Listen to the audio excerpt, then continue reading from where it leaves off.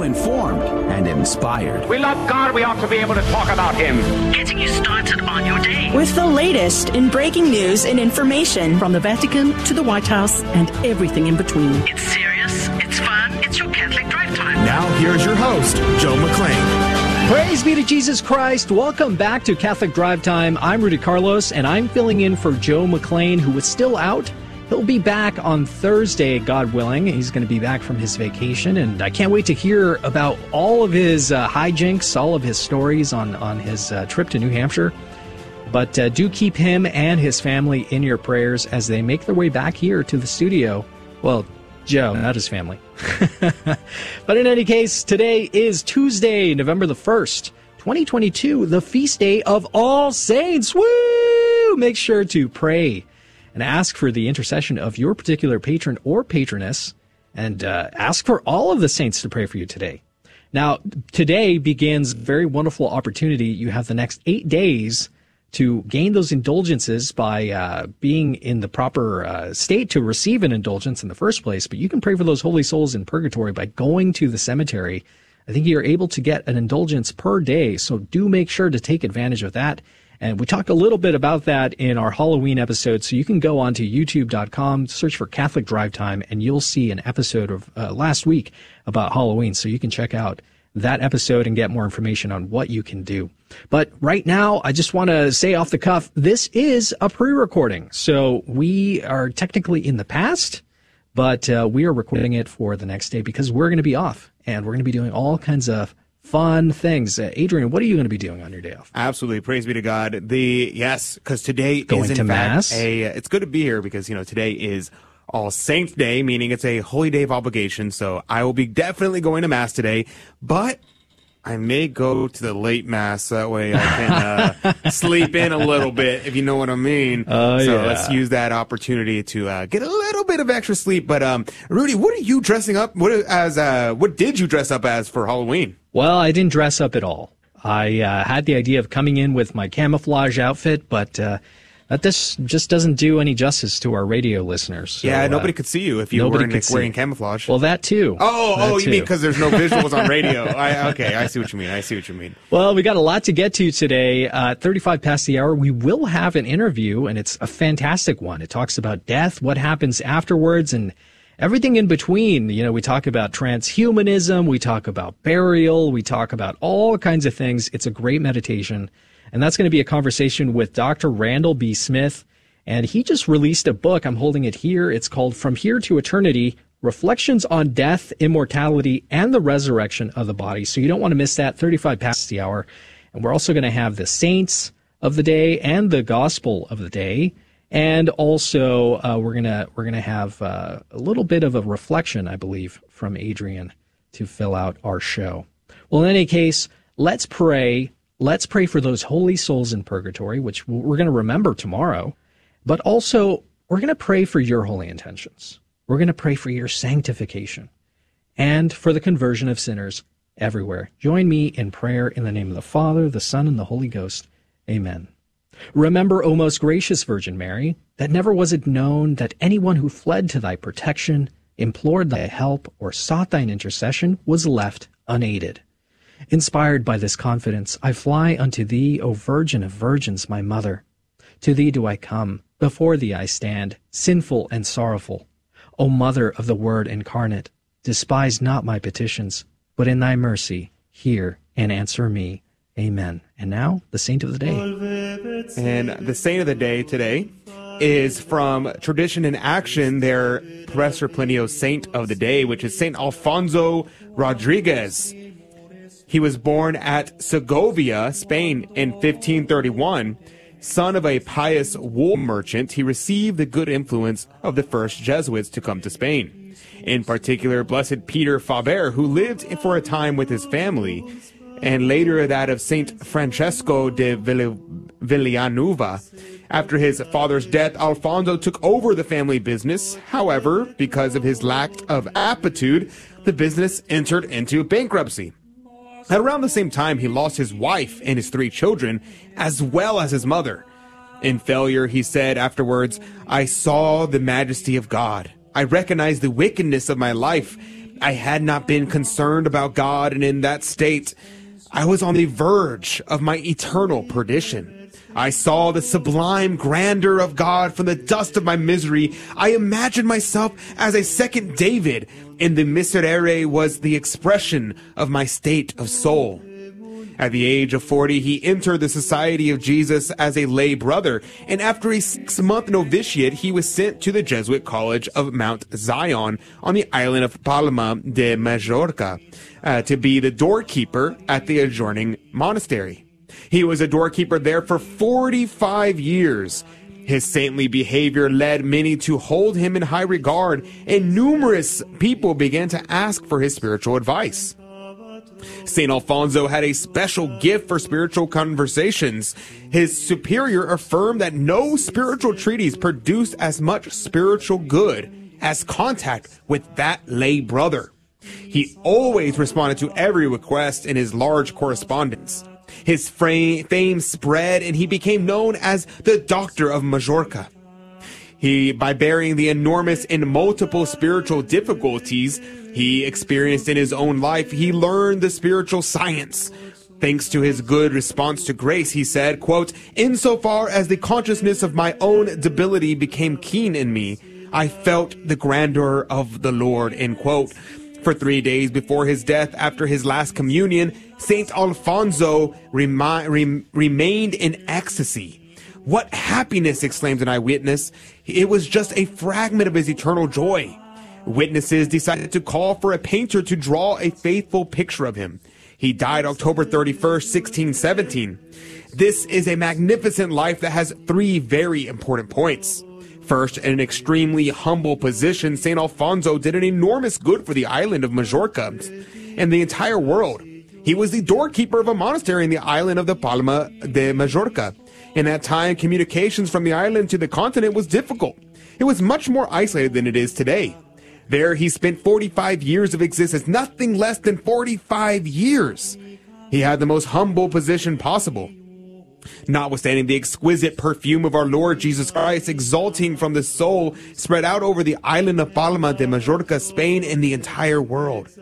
The figure of that old doorkeeper, amiable, hospitable, always accessible to everyone, available for every consultation, made the poor chair of this doorkeeper a venerable throne of wisdom. Everyone would go there to see him, to listen to him. This is the magnificent appropriate to even a very humble life, when such a life is dedicated to the service of our Lord and the Holy Catholic Church. Why? Because both sanctity and wisdom have an incomparable power of irradiation.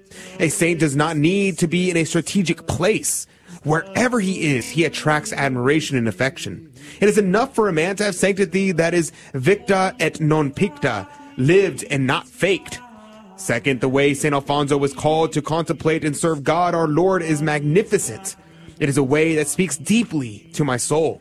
He considered the grandeur of God infinitely great, infinitely majestic, infinitely wise, transcendent, excellent, sublime, radiant, absolute, and mysterious. When we consider everything in this world that we see and analyze, we realize that it's all insufficient and futile unless it is a reflection of God. If it were not of God, everything is empty, faded, and tasteless. Since we have the faith, we know that everything in creation beyond its material being is a symbol, a veil that permits us to see the absolute being, perfect, eternal, most wise, and sublime, reflected in the visible reality. Only in considering the superior reality can our weary eyes marvel and rest. Finally, we found something that is worthy to see, contemplate, and love, that rouses our complete dedication to the measure that we consider that he is not like us, that he is perfect and that we are just dust, mere creatures conceived in original sin. Then our existence acquires meaning. Third, and this interesting to note that St. Alfonso had a special gift of conversation. We know well that many saints are called to be silent, and in this path they sanctify themselves. But it's also true that the other saints are called to speak and talk in different types of conversations. What is the gift of the charism of conversation? It is a communicative form of the love of God, the Holy Church, and the Catholic cause that overflows from the heart of the one who speaks. A conversation can be a grace, and such a conversation can be the fruit of charisma, that comes from Our Lady to make a relationship a means for persons to sanctify themselves. Let us ask St. Alfonso Rodriguez to help us follow his example of humility, his sense of the grandeur of God, and his fruitful conversations. St. Alfonso Rodriguez, pray for us. The Gospel of the day comes to us from the book of Matthew, chapter 5, verses 1 through 12. When Jesus saw the crowds, he went up to the mountain. And after he had sat down, his disciples came to him. He began to teach them, saying, "Blessed are the poor in spirit, for theirs is the kingdom of heaven. Blessed are they who mourn, for they shall be comforted. Blessed are the meek, for they will inherit the land. Blessed are they who hunger and thirst for righteousness, for they will be satisfied. Blessed are the merciful, for they will be shown mercy. Blessed are the clean of heart, for they will see God. Blessed are the peacemakers, for they shall be called children of God. Blessed are they who are persecuted for the sake of righteousness, for theirs is the kingdom of heaven. Blessed are you when they insult you and persecute you and utter every kind of evil against you falsely because of me. Rejoice and be glad, for your reward will be great in heaven." The Gospel of the Lord. Praise to you, Lord Jesus Christ. The commentary on the Gospel comes to us from our good friend Haydock, who says, "The poor in spirit," which, according to the common exposition, signifies the humble of mind and heart. Yet some understand it of such as are truly in poverty and want, and who bear their indigent condition with patience and resignation.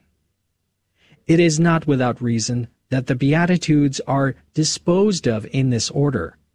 Each preceding one prepares the way for what immediately follows, furnishing us, in a particular, with spiritual arms of such graces as are necessary for obtaining the virtue of the subsequent beatitude. In other words, every single beatitude prepares for us as if it were another step as we grow in holiness.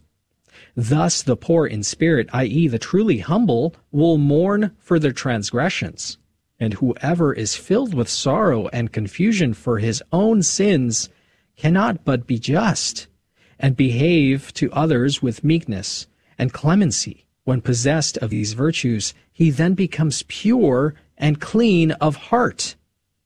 Peace of conscience reigns in this assemblage of virtues, and cannot be expelled the soul by any tribulations, persecutions, or injustices of men, thus according to St. John Chrysostom. What is this poverty of spirit but humility and contrition? This virtue of humility is placed in the first place because it is the parent of every other virtue, as pride is the mother of every vice. Pride deprived our first parents of their original innocence, and nothing but humility can restore us to our former purity. We may pray and fast. We may be possessed of mercy, chastity, and of any virtues. If humility does not accompany them, then we will be like the virtue of the Pharisee, without foundation, without fruit. Go to our blessed Lord today and sit at his feet. You have a wonderful opportunity to do this. Meditate on the Beatitudes and ask for the graces you need to be truly humbled. First humility, then every other virtue. We need to navigate this life. This life which, as my patron saint said, this is but our ship, not our home. That was Saint Therese of Lisieux. Heaven is the destination. Lastly, don't forget to ask Our Lady to lead us to her Son by way of her Immaculate Heart. She is our greatest companion in this world. Don't go away. More Catholic Drive Time right after this break. We're going to begin our interview with Dr. Randall B. Smith, talking about eternity, talking about death and dying. What a wonderful opportunity. Don't go away. More Catholic Drive Time right after this break.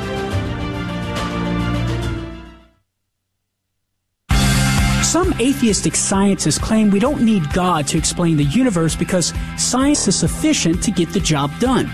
But is this true? The answer is no, and here's the reason. Science could never negate the need for God because it can't give an exhaustive explanation of the universe.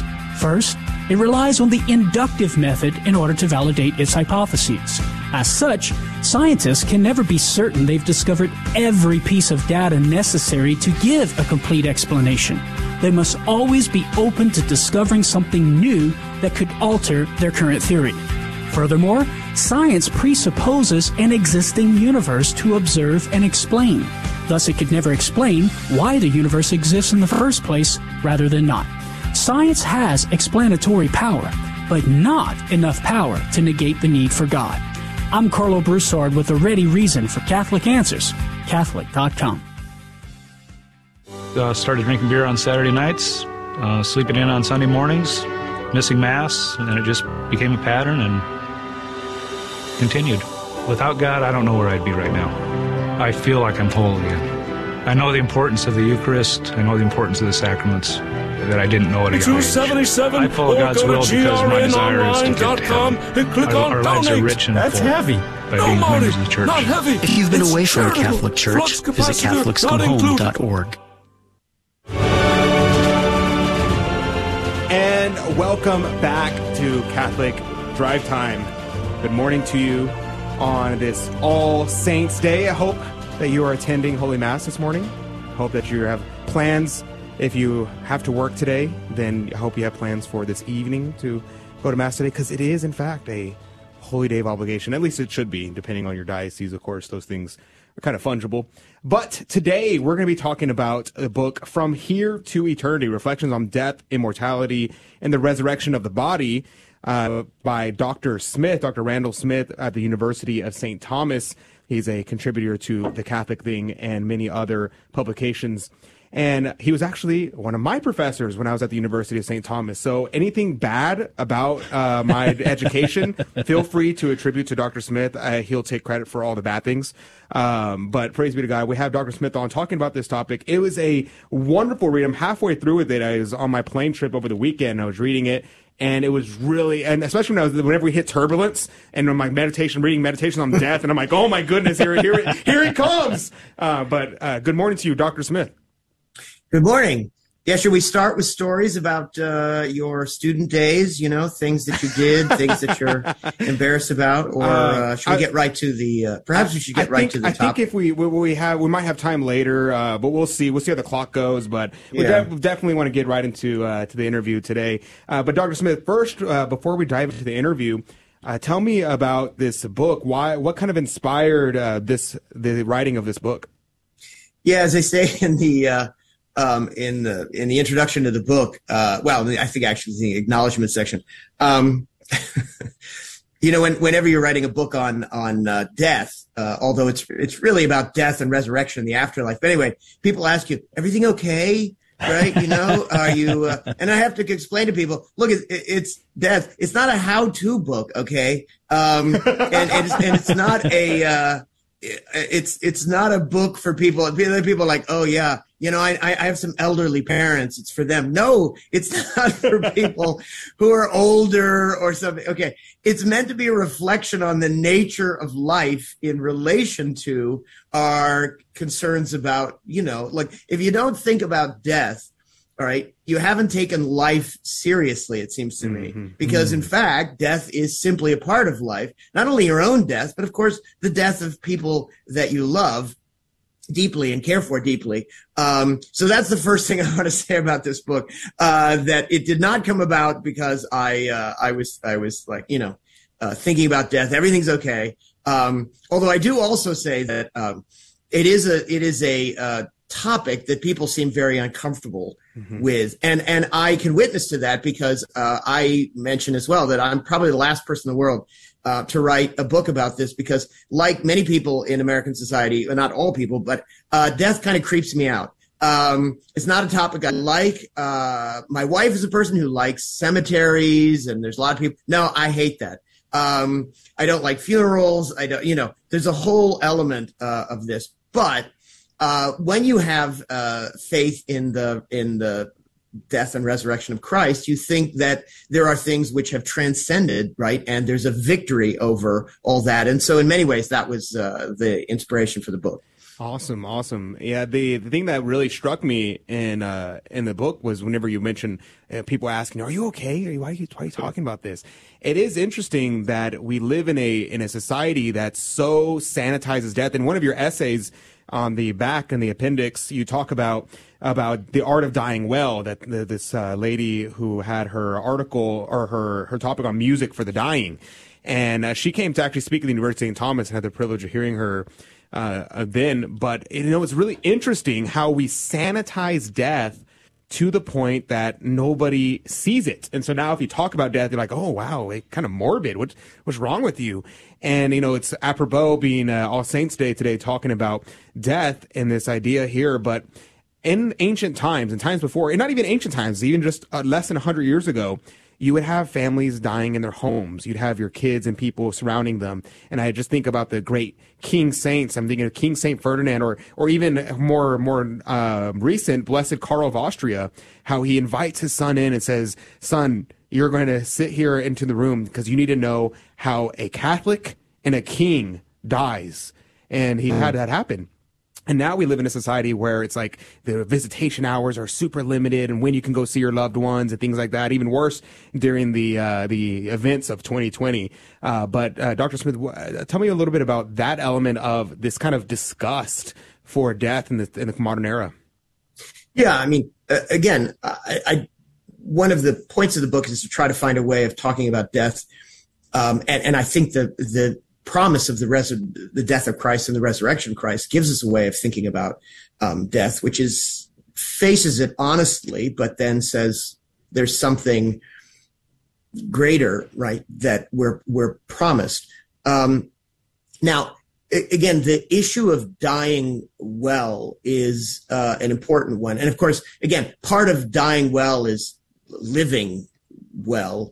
But again, our culture, as you mentioned, is one that has kind of, I don't want to say sterilized death, but what we've done is medicalized it, right? So people go into the hospital, and everyone I've ever met who was in the last stages of their life wanted to die at home, and very few of them actually got to die at home. Most of them died in a hospital.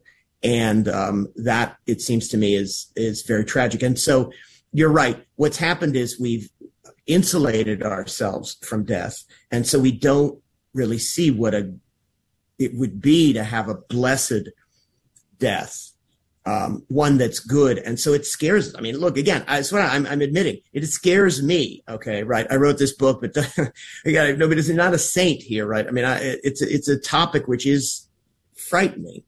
Because, of course, the prospect of non-existence is frightening. The prospect of death and the death of the body is frightening. That's the question is, part of the writing of the book is to try to help people to understand something about the promise of the resurrection. But also, in the section you're talking about, I also want to say, look, this isn't the thing we should do alone. Used to be that people, as you've said, would do this in communities. And the lecture you're talking about, this wonderful woman who does music for the dying, her actual research is on chants, right? Gregorian chants, right? Latin chants that communities used to do to accompany the dying, right? As they were in the process of dying. And you think about somebody who would be in that process of the last stages of their life, surrounded by prayer and love and family. That's a very different kind of thing, it seems to me. And in the appendix, I talk about the death of a friend of mine who was an elderly neighbor who lived next door. And I was very pleased. I happened to be around at that time, and there were some young women living in the house that my wife and I rent out. And they were there every day, actually praying with him and for him. It was very beautiful. And I remember Anthony, his name is Anthony. He said at one point, he said, I've never been surrounded by so many women in my entire life, and it was quite lovely. Yeah, that's amazing. That idea. I mean, my mom has always told me when I was young, Adrian, you're not sending us to nursing homes. You will not do it. And I'm like, yeah, of course, Mom. I'm never send you to a nursing home. And that idea of intergenerational homes has been lost. And I know that's not the topic of your book, but it just kind of struck me that in times past, we used to have our families living together. Your grandparents would live there, and your grandparents would help raise the kids, and that would be just part of your life. And then when they died, you'd have the family around to witness those moments. And it's so hard to die well in a time when I'm just thinking of reading the saints and how they died, and instead we have the TV playing in your hospital room. There's the priest may or may not get there because he has to travel all the way to the hospital, find parking, and it's a whole rigmarole. Unless you have the grace of being in a Catholic hospital that has a chaplain on staff, and these kind of things. Could you talk about? I know this isn't a subject of your book, but could you talk a little bit about dying well? Like, how do you prepare for your death? Well, again, to be clear, I say in the book, right? So, because I think this is very important. So is this book enough, right? Like, so you read this book and this is good. And the answer is no, absolutely not, right? The book is meant to inspire people, I hope, to sort of say, I need a community, right? I need family. And my ultimate answer is we need the church. We need liturgy, right? We need all those things. And this is something, as you've said, that used to be done by the family, but also was very much centered in the church. And so one of my, I guess, more controversial suggestions in a way, right, is that all of this, in a way, right? I mean, obviously not the death itself, and it doesn't take away from the family, but all this should be handled by the church. When someone dies, it seems to me, right, what the church should say is, okay, this is a very, very hard time. It's a very emotional time. We can take care of you. That's what we do. If you want to get people re-engaged with the church, this is one of the things you try to do and do well.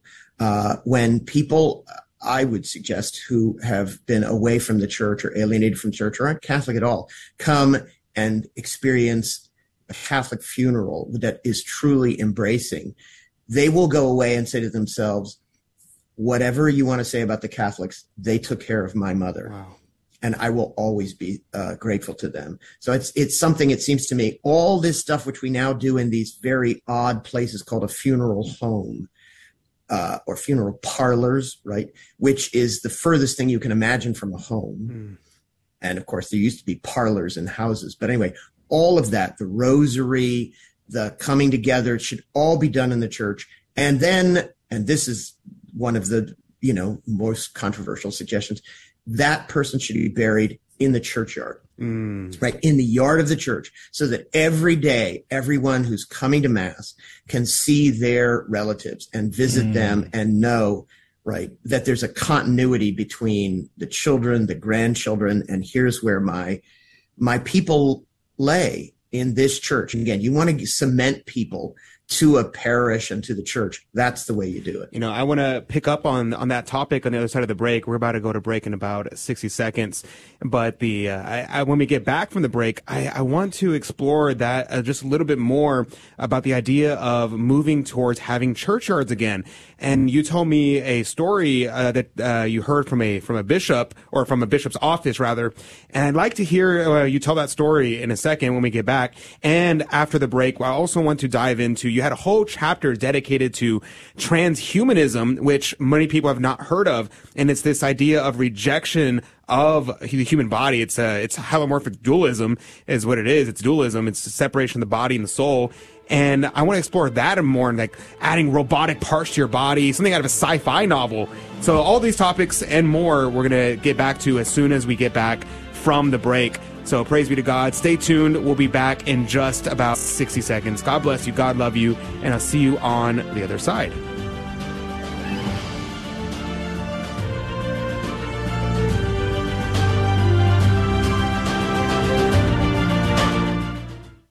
This is Dale Ahlquist with a Chesterton Minute.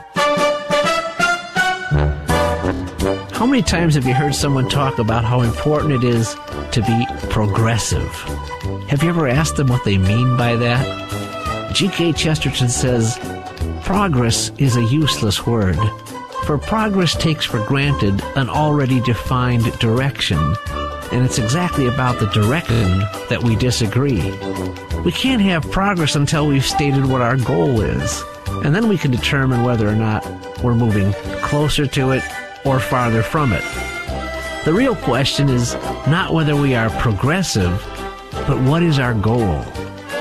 My goal is to get to heaven and to help others get there too. What's yours?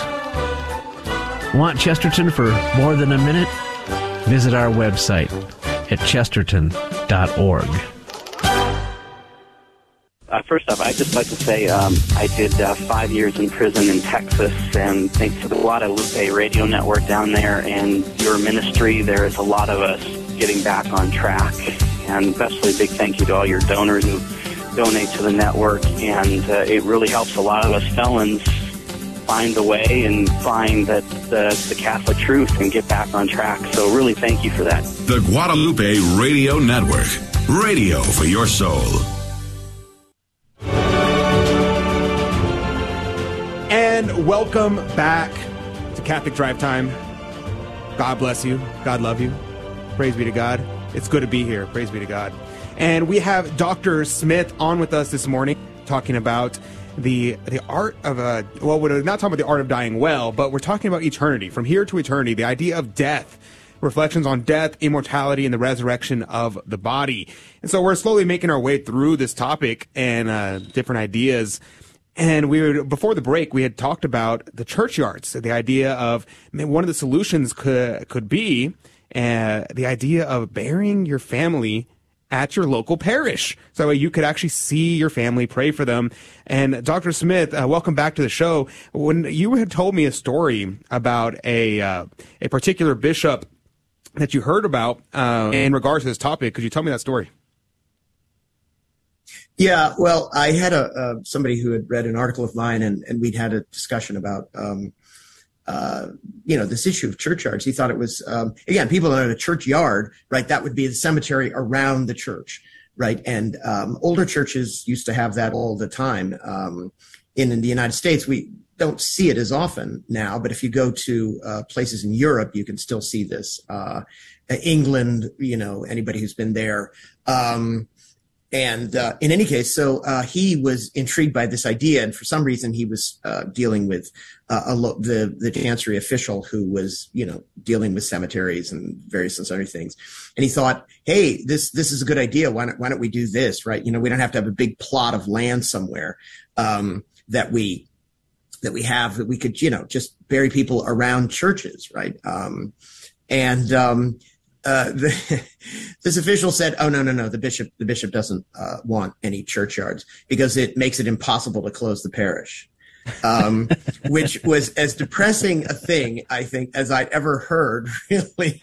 Because again, it's kind of like, what are you just trying to keep the lights on until everything shuts down or something? Anyway, when I heard that, I said, yeah, I want to write an article and say, this bishop's chancery official, it wasn't the bishop, right? So the bishop may not think that. Anyways, chancery official, I thought any parish that discovers that this was the reason that they're not allowed to have churchyards should go out immediately and bury the next 5 people, right, in their churchyard. Because, there we are, right? Impossible to close this now because, we have a churchyard. And, we're stuck here. We've set down roots, okay?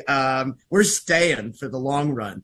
But it does it is what it suggests, by the way, right? Again, we don't think of the resurrection of the body. This is another thing people don't really realize oftentimes. Actually, I don't know if you have experienced this, but meeting people who don't really realize that the church proclaims the general resurrection, the resurrection of bodies. They know Jesus is bodily resurrected, but they don't know that the rest of us are meant to be. They're like, what do you mean? We're like my body is kind of, that's you tell the story. You tell the story about a professor who had a student who reported him for saying that we believe in the resurrection of the body. Could you tell about that for a second? Yeah, well, that was my mentor, Ralph, the great Ralph McInerney, and he had a student. He was talking about Aristotle and how this notion of the union of the body and soul, the soul is the substantial form of the body, helps us understand the resurrection of the body, right, in Christian teaching. And this student thought he was preaching Unitarianism or something. Anyway, he went to the dean and he said, Ralph McInerney's preaching heresy. Wow. And fortunately, I think the dean, was able to sort of correct him on this slightly problematic view. Anyway, but you find a lot of students who sort of look like, wait a minute, I thought that after death, we just go become an angel or something. We just leave our bodies behind. And the point is, like, you do realize that in the creed, every week we say, yeah, and we believe in the resurrection of the body, right? Did that never occur to you that, what are we saying? And but yeah, I mean, look, when we put people away from us, when we generally just give in to, cremation or whatever. But I mean, it's not just cremation. The church allows it, but largely you just don't have this sense of the continuity. Basically, it's kind of like those people are gone. Let's just, forget them and they go away like dust or something, as opposed to saying they are still here. The promise of the resurrection of the body is a promise that they continue to be with us and continue to pray for us in the communion of saints. And it's very tragic, I think, that people lose their loved ones in this way, and they don't have that visible, we might say almost sacramental connection with their loved ones that would be there if you had a churchyard. I agree with you, Doc. And, to go back to this story about the bishop, he's missing out on a very lucrative opportunity here to open up these churchyards because, when I lost my dad, I realized the hard way that putting someone in the ground is pretty expensive. So anyway, lucrative idea. But, you mentioned. Go ahead. But here's the point. I would say about that, though. Let me just interrupt. I would say, again, everything, all this thing, funerals like marriages have become extremely expensive. Yeah, you notice that. Yeah, definitely. And that's the thing the church could do. The church can say, look, you could spend thousands and thousands and thousands of dollars, et cetera.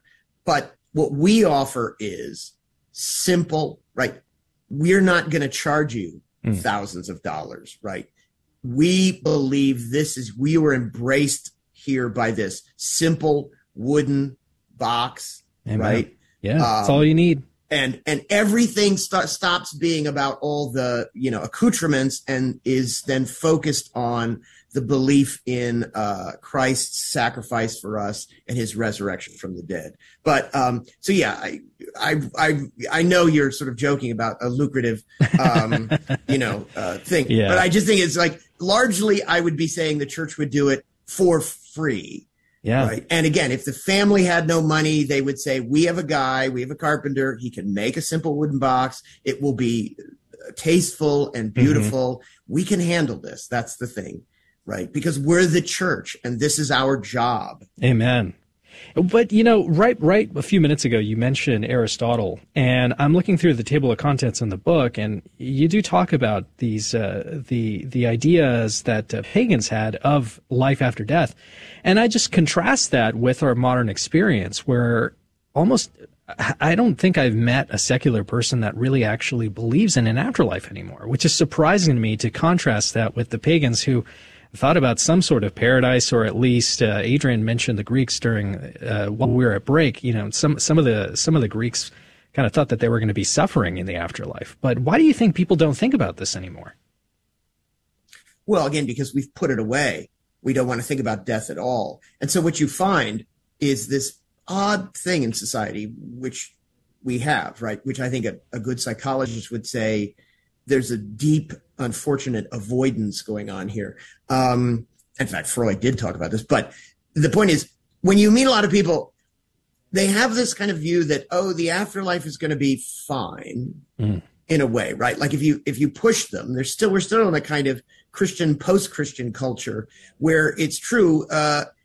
scientifically with one part of their brain or something, you're like, yeah, who really believes in the afterlife and that's or whatever, until they start thinking about death and they're like, well, doesn't everybody go to heaven? It's all fine. It's all good. I once wrote about this pair of twins in Europe. I think it was Belgium, if I'm not mistaken, who decided again, to commit suicide because they were going blind. And so they did a paired suicide. I mean, it's very tragic, right? But their last words to one another before they, took these chemicals to terminate themselves was, "See you on the other side." And the point is, like, the other side of what? What do you think? Again, it's a very odd thing to think I can just off myself. Mm-hmm. I'm sure there's something, but there's no relationship with what we are here. Again, maybe people watch too many science fiction films where it's kind of like, I happen to be watching the most recent Thor Love and Thunder film, which is pretty terrible. But anyway, and so the main woman dies, and then she goes into dust, but then she shows up in Valhalla. Like, oh, hey, welcome. That's a kind of pagan notion without the seriousness of paganism, right? I talk about those who believe in reincarnation, for example. Reincarnation is a serious business for people who believe in it, right? In other words, they believe in a moral character, right? You're supposed to be living a moral life so that in your next incarnation, you're moving up the scale so that eventually you find yourself free yourself from the scale, from the cycles of reincarnation. We, in our culture, people who believe in past lives and whatever, they're just playing around with it. They don't believe they're suffering from previous sins, nor do they think that the things they do now will infect them in future lives. So this is just playing, right? Whereas what you need to be is serious about the notion of like, look, this is the life you're given and you better live it, right? This isn't this isn't a performance, like we're going through some exercises and then we'll get to the real life later or something like that. Yeah. It isn't quite like that. Yeah, we're about to take a break in about 30 seconds. And on the other side of the break, I promised you we talk about transhumanism. So on the next side of the break, we're going to talk about transhumanism. And I want to explore what Dr. Smith was talking about a little bit more because, the topic of these Greeks who had these various ideas of the afterlife was really fascinating to me. I didn't realize how diverse the thoughts were between Cicero, between the Iliad, between Virgil, and the like. It was very fascinating to me. And I want to talk about why our culture hates death so much that everyone wants to be immortal. And maybe immortality would actually be a curse. Ever thought about that? Well, on the other side of the break, we'll be talking about that. So God bless you, God love you, and we'll see you in 1 second. Catholic radio was there for me when I needed it. Even though I didn't think I needed it, it was there for me. I want everybody to know that I'm giving, not so that I can sit there and say that I gave to GRN for any other reason but this. I want that radio station to be there for anyone else who needs it also. They may not think they need it, but it's going to be there for them, whether it's in the future, whether it's right now. I want that radio station to always be there for them, just like it was there for me. The Guadalupe Radio Network. Radio for your soul.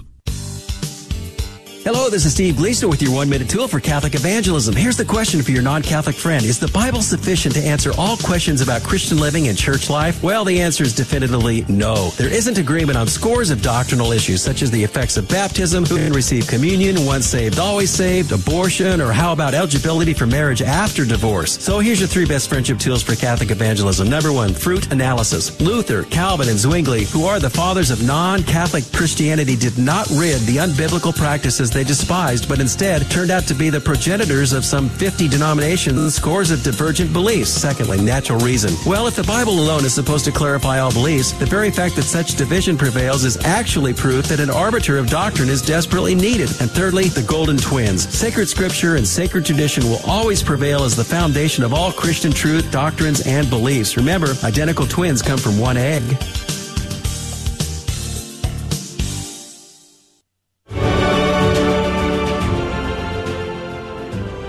Welcome back to Catholic Drive Time.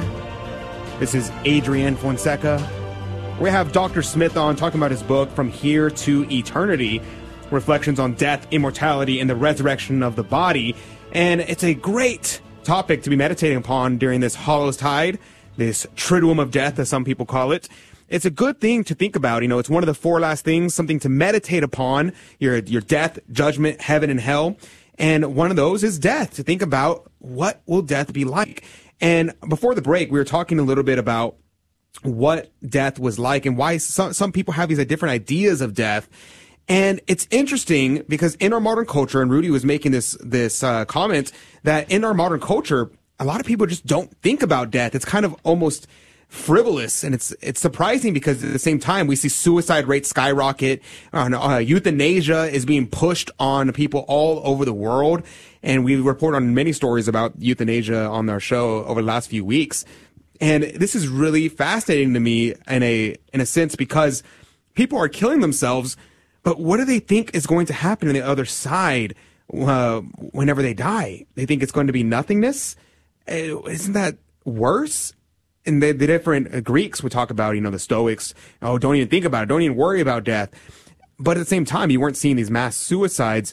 Dr. Smith, welcome back to the show. I'd like to get your take on this rise in suicides and euthanasia in our culture. It's almost as if, and you say in your book, that people are now saying, to thine own self be, sufficient. So, Dr. Smith, what is your take on this? Well, again, this goes back to the odd sort of tension or contradiction we have in society, which is that I agree with Rudy. I mean, do they really believe in the afterlife or something? And, they'd be sort of, that's all sort of superstitious. On the other hand, if they really believed that what they were facing was oblivion, right, nothingness, would they be committing suicide? Right? Would they be so open to euthanasia? There does seem to be, as I mentioned, this case, this is all going to be better. That I don't know whether there's a story. I don't know. I can't find it in C.S. Lewis or something like where there was supposedly an epitaph for an atheist, and it said on his tombstone or something, it said, "All dressed up with no place to go." Oh man! To which Lewis, I take it, again, I think that somewhere in Lewis where he said, "I bet he hopes." I bet he wishes that were true.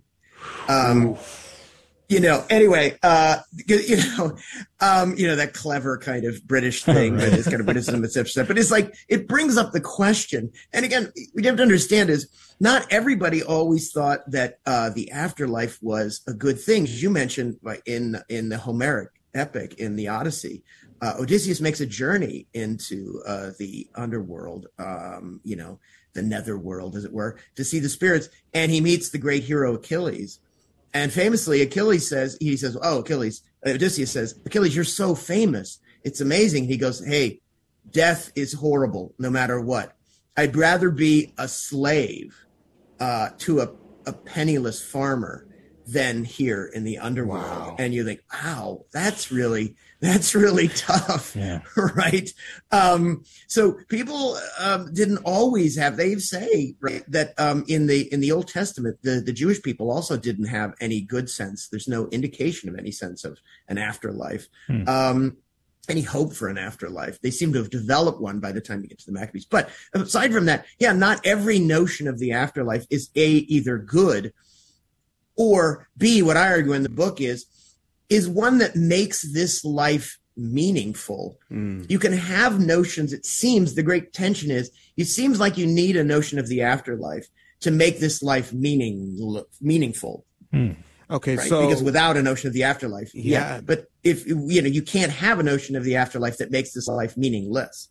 Yeah, there's so much here, and we only have about 7 minutes left in our conversation. And I want to talk just briefly about transhumanism. I wanted to talk more about it, so maybe we'll have to have you back on and talk just about transhumanism. But because I want to make sure we end talking about the resurrection of the body and the resurrection of our Lord. But briefly, let's talk about the idea of transhumanism, this hatred for being old. You see older ladies who dye their hair, even men nowadays, they dye their hair, they get Botox, they dress young, they're trying to pretend that they're something they're not. And And there's this common thing that's happening in this transhumanist movement of trying to augment the body, this immortality project, as you put it in your book. It's very disordered. Could you talk briefly about the transhumanist movement and its hatred for the body ultimately? Yeah, it's a interesting thing, and we want to distinguish certain things from again,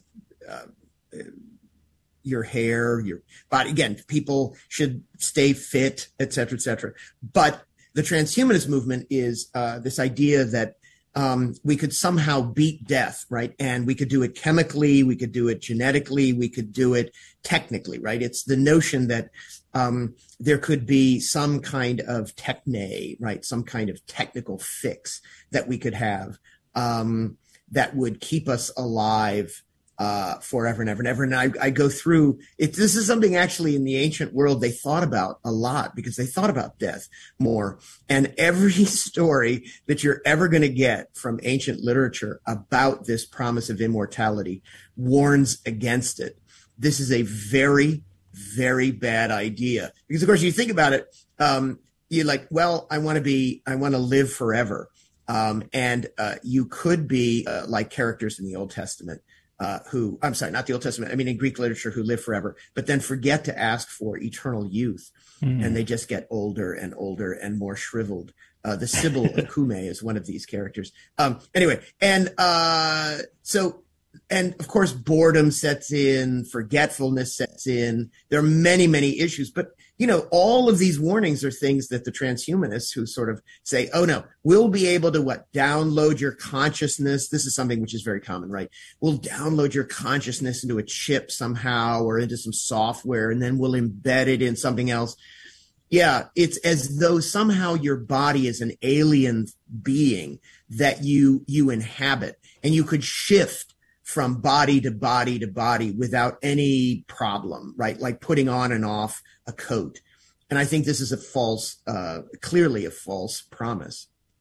Yeah, it's huge to these whole ideas of these things. And one of the practical things, which running out of time, but real quickly, you mentioned some of the practical things of like, who gets to have this immortality? Who gets to have the robot body or whatever it is? I should briefly talk about that. People forget that all of this technology costs money, right? So the point is, who gets to live forever? Who gets the best new bodies, if even such a thing were possible? And the answer is only people who have huge amounts of money, right? Or who have the technical skill. And so the divide between the haves and the have-nots becomes wider and wider and wider as we technologize society in various forms. I'm not against technology, but it's just something to keep in mind, right? Even now with healthcare, that's one of our big issues, right? Who gets it and who can afford it?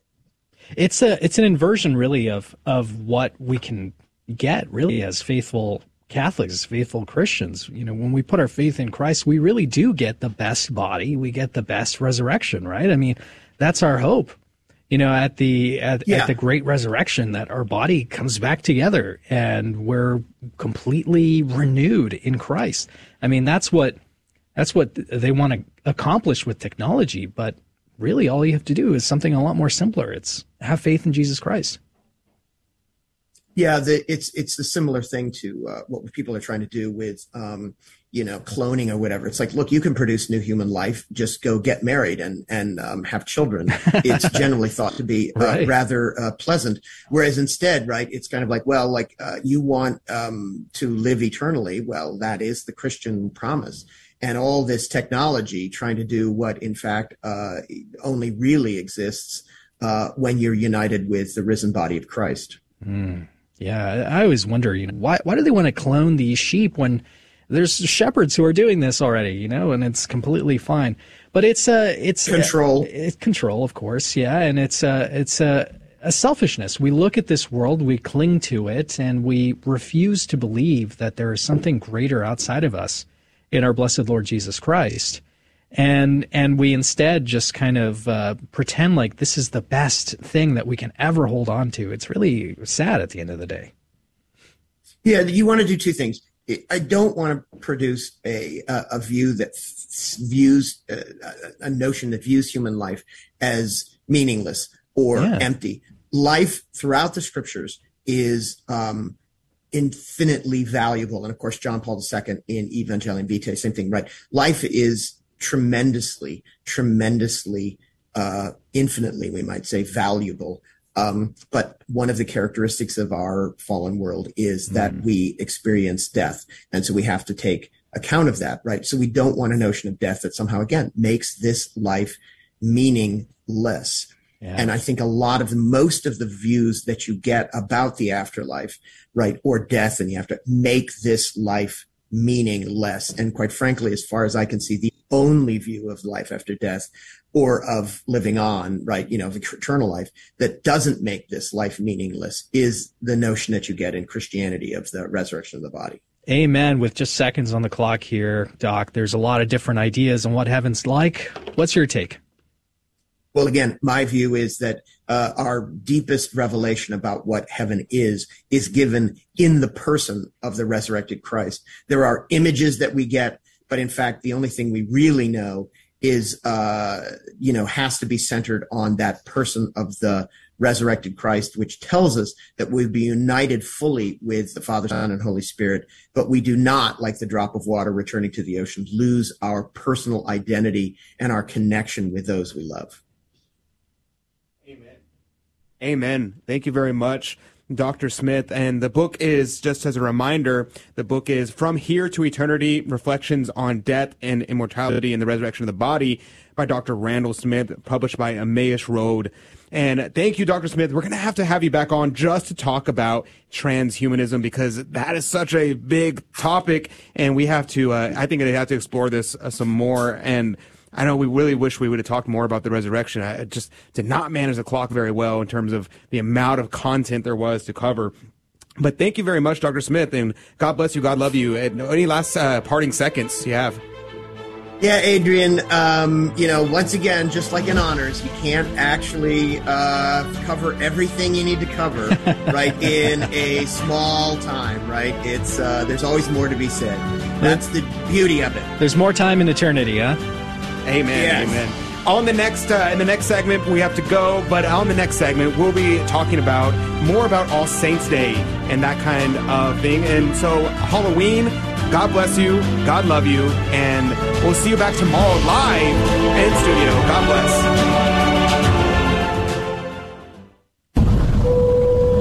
Ladies and gentlemen, this is your captain speaking. We're currently cruising at 39,000 feet.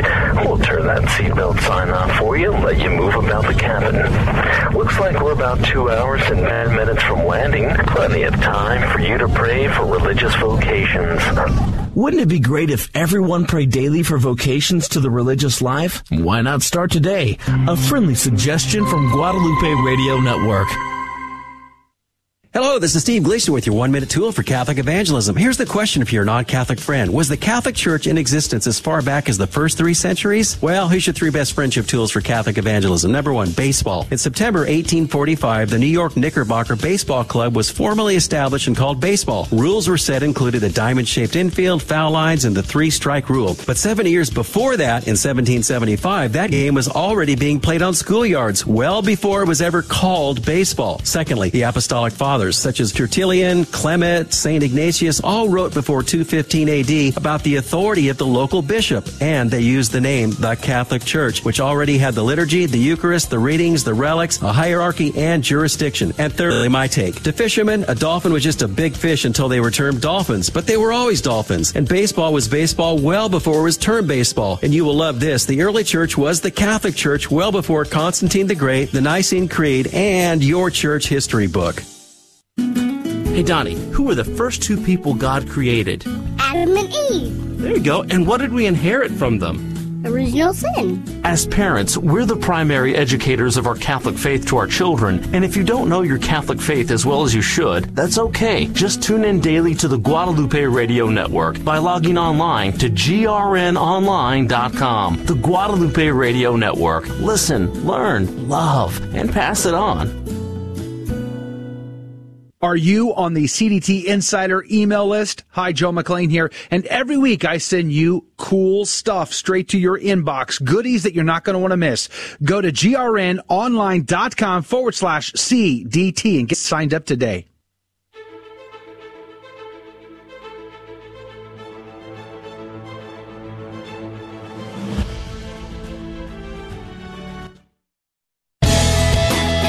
You're tuned to KSHJ, 1430 AM, Houston, Texas. All Catholic, all truth, all the time. Saints Day. All saints, pray for us. Amen, amen. And hopefully you will be heading to Holy Mass this morning, or maybe you are already on the way to Holy Mass. Or maybe okay, tonight, I know Mass is at 7 o'clock tonight, and you're going to make it there after work. Because remember, today is, in fact, a holy day of obligation. Of course, depending on where you are, you need to check your local bishop for more information. But generally speaking, today is a holy day of obligation. So make sure you set aside some time to go to Holy Mass and make the day holy. Sanctify your day somehow, some way. Think about, how can I sanctify my day while in the workforce, while running to school, while going about your normal everyday life? Because I know some people, or most people rather, don't have the privilege of having the day off.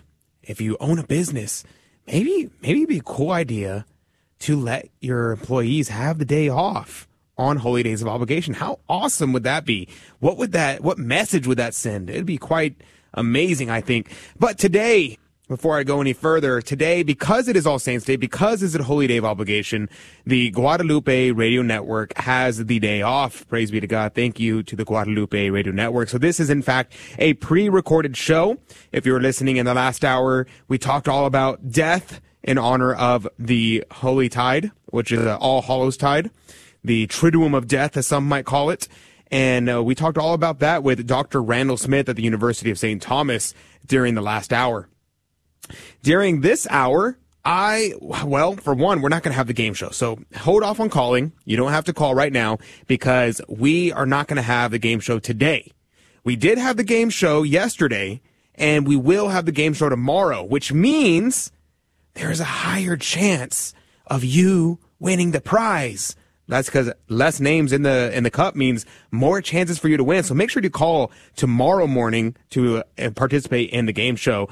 We have our Gloria. She donated to us some planners that have the gospel readings and some things like that. It's a notebook type thing, and it is really cool. And so thank you to Gloria for donating that to us so we can give it away for the game show. That's pretty awesome. And if you would like to be a participant, but you need to call in tomorrow, but not today, because today is a pre-recorded show, so no game show today. Instead, what are we doing today? Instead, we are actually going to be reading a passage from Dr. Plenio Correa de Oliveira, a Brazilian Catholic thinker, on the feast of All Saints Day and All Souls Day, which is tomorrow. So I'm going to read you those things, and we'll give a little comments on it. And I think it'll be really inspiring. And don't worry, this is definitely going to be good for the young ones to be able to listen to. And so we'll get right into that in a second, but praise be to God. Thank you very much to everyone who is tuning in this morning, and God bless you. God love you. So let's begin this hour with a prayer, and then we'll jump into this these articles by Professor Plenio Correa de Oliveira. For those who don't know, Professor Plenio is the founder of the TFP. He was a Brazilian Catholic thinker. He was the theologian for Bishop Castro de Meyer at the Second Vatican Council. So he's a very brilliant man, very, very well known in Brazilian circles, and becoming more well known in American circles as well. But without further ado, let's jump right into this passage, and we'll begin reading it after we say a quick prayer. In the name of the Father, and of the Son, and of the Holy Ghost. Amen. Remember, O most gracious Virgin Mary, that never was it known that anyone who fled to thy protection, implored thy help, or sought thine intercession was left unaided. Inspired by this confidence, I fly unto thee, O Virgin of Virgins, my mother. To thee do I come, before thee I stand sinful and sorrowful. O Mother of the Word incarnate, despise not my petitions, but in thy mercy hear and answer me. Amen. In the name of the Father, and of the Son, and of the Holy Ghost. Amen. So from the article on All Saints' Day and All Souls' Day, they're going to be successive, so I'm not going to pause in between them. I'm just going to merge them together as if they were one giant article. He says, how many crusaders died unknown fighting for the liberation of the Holy Land from the Muslim domination and went to heaven? How many Catholics died fighting in Spain and Portugal during the War of the Reconquista?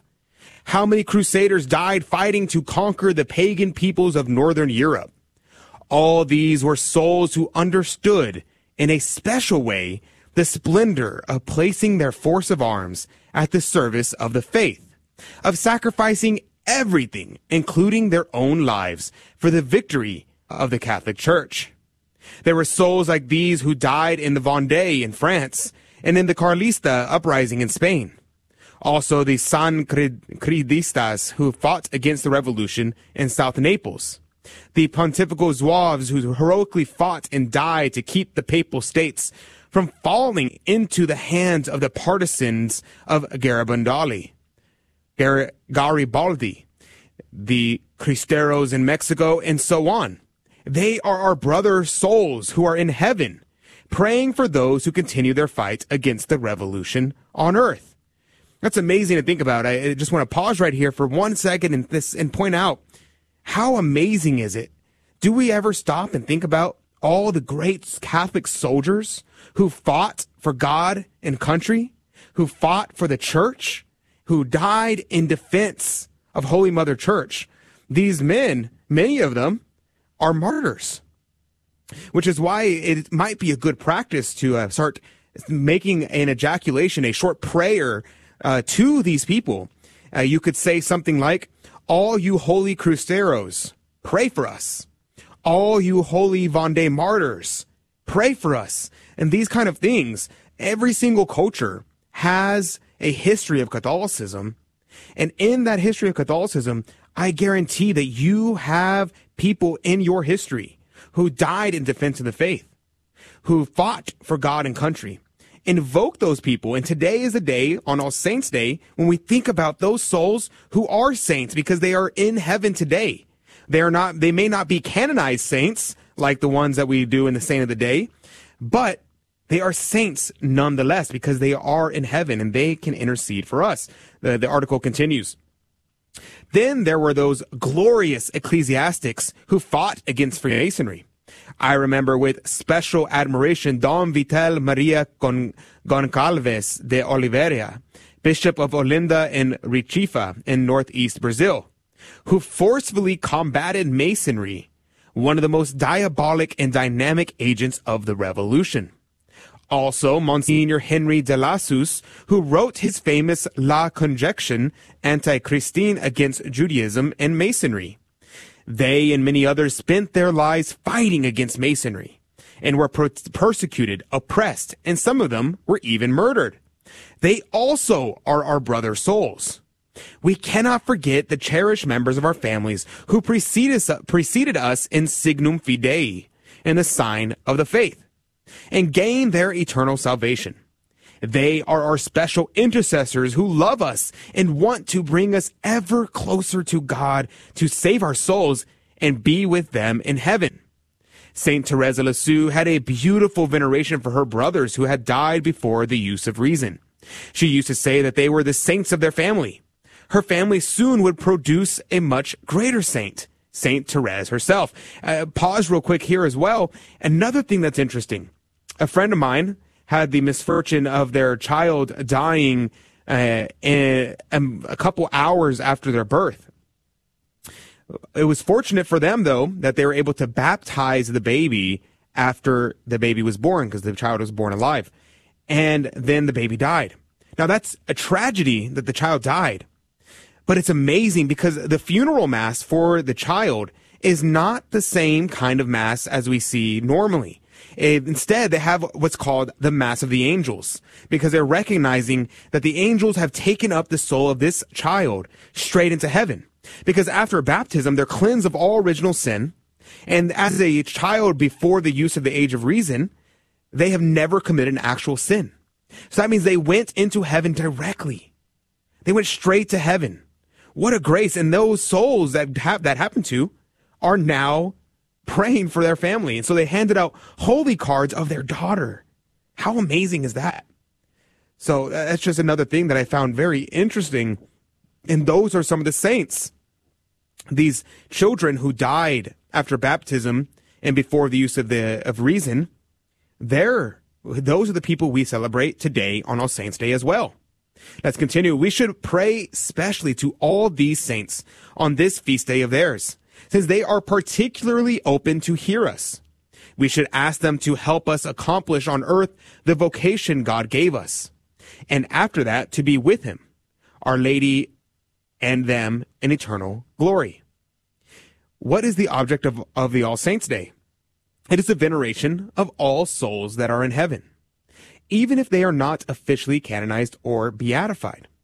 Anyone who is in heaven is a holy person. He or she is in the presence of God, sees God face to face, and is eternally pleasing to God. Wow. And is eternally pleasing to God. Every single soul in heaven is, in fact, eternally pleasing to God. They stand before Christ. They stand before our Lord face to face. What can they not ask for us? What will our Lord refuse them if they ask? When they have their child there in front of them, looking at them face to face, it's a beautiful thing to meditate upon. Continuing, since it is impossible to know all these persons, whose number is uncountable, the Catholic Church cannot properly honor each one of these saints by offering them a formal homage as she does with the canonized saints. So she instituted the Feast of All Saints, a day on which she venerates them all. It is a good to pray to all these souls and ask their protection. There are, however, some of them whose names we do not know, who have a special relation to our counter-revolutionary fight. Who are these souls? I'll give you a sample list that you can add to as you will. All Souls Day has great significance for us. It is a day, and that was the end of that article, talking about All Saints Day. And so, unfortunately, we don't have the list that he gave during those times. So it's very unfortunate that we don't have that.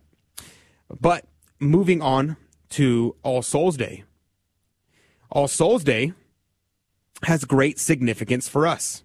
It is a day when we pray for all the faithful and all the souls who have died and possibly are in purgatory. It is also the day when the Church, with the tact proper to her, reminds us of the reality of death. So we've been talking about death quite a bit, and it's a good thing to meditate on. It's a good thing to think about the possibility of death. It's also good to think about the souls in purgatory. How the souls in purgatory are deceased loved ones. God willing, they are in purgatory. And we must remember the souls in purgatory are suffering. Purgatory is, in fact, fire. In fact, according to St. Thomas, the fires in purgatory are the same fires that fuel hell. The only difference is that in purgatory, there is love. There is comfort. It is said that the guardian angel, your guardian angel, will be with you in purgatory to comfort you, whereas in hell, you are alone. There is no love in hell. So that's the main difference. Fulton Sheen famously said that hell is fire with no love, purgatory is fire with love, and heaven is love with no fire. It's continuing on here. On the one side, the Church points to a cliff under our feet and makes us see a multitude of souls who are in a state of punishment and suffering. On the other, she shows us the misery of death, its destruction of the body, and the misery of the soul that does not go straight to heaven.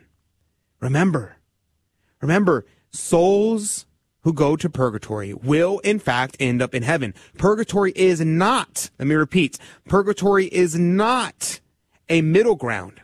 It is not a place where you go that's kind of a third place where you might end up. No. After your death, you will either go to heaven or you will go to hell. It is as simple as that. If you make it to purgatory, that means you are in fact guaranteed heaven. Purgatory because the Holy Writ says that nothing unclean may enter heaven. Because nothing unclean may enter heaven, you must be cleansed of your imperfections. And if we do not do our suffering here on earth, we must make up for it in purgatory. Now, like I said before, purgatory is no bueno. It's not fun. It's not going to be a good time. So we must pray.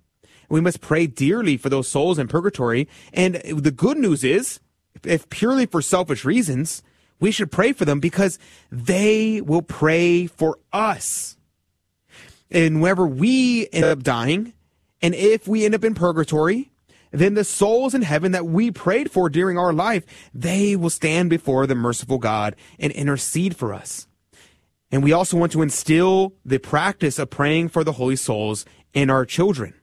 Because when we do so, whenever we die, we want to know that they will be praying for us and for our soul.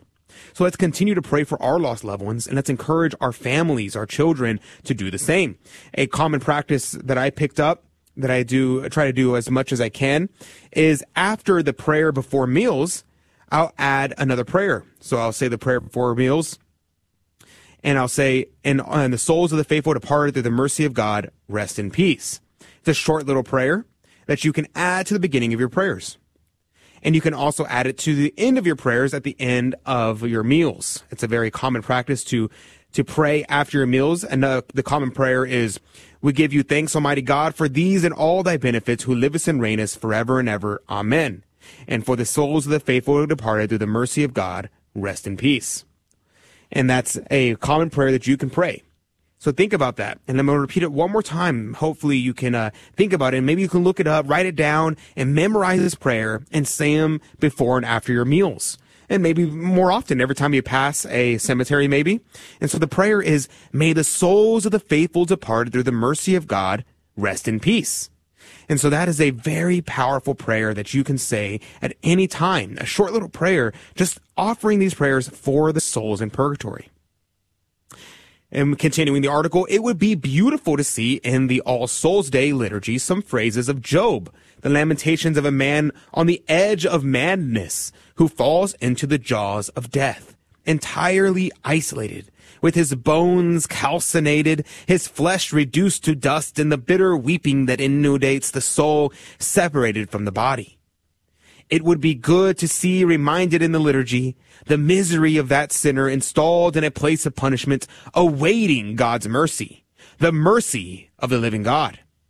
Once in a while, we should meditate on death to understand what is profoundly real in the warning the priest makes to each one of us on Ash Wednesday. Remember, man, dust thou art, and to dust thou shalt return. This gives us an understanding of the real dimension of all things in this life. There are persons who imagine that they will always have some time left to prepare for death, and that they will have a long disease that will slowly wear away their health until they die. So when they feel healthy, they have a relative security that they will not die suddenly. This is not true. We can die suddenly either in an accident or from one of those medical conditions that are unpredicted and medicine can only explain after they happen. At any moment, we can die.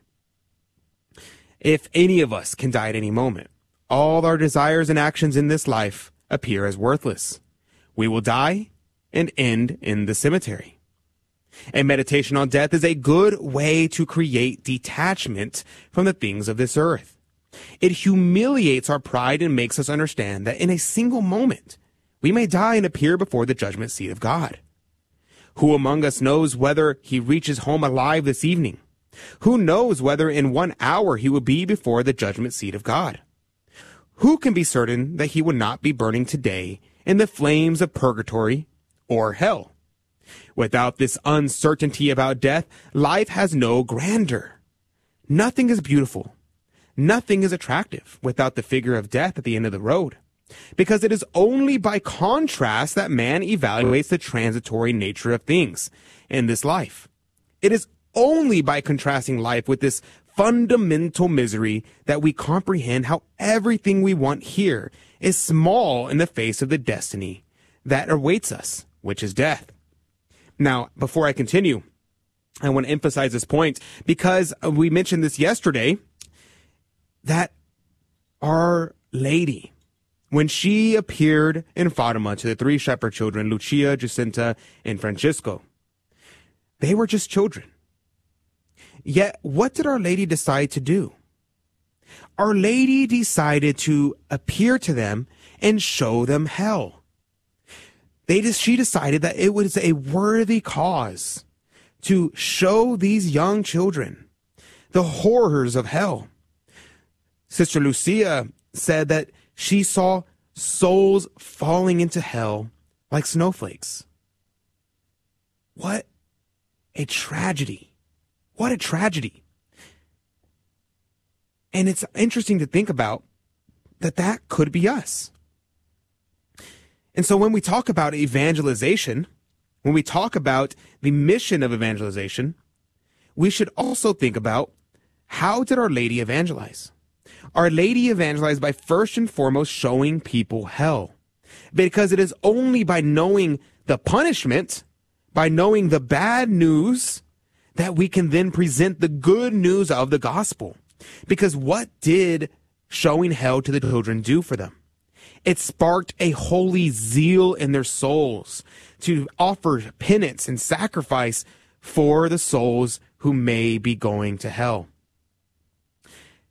On All Souls Day, we remember all the souls that have passed.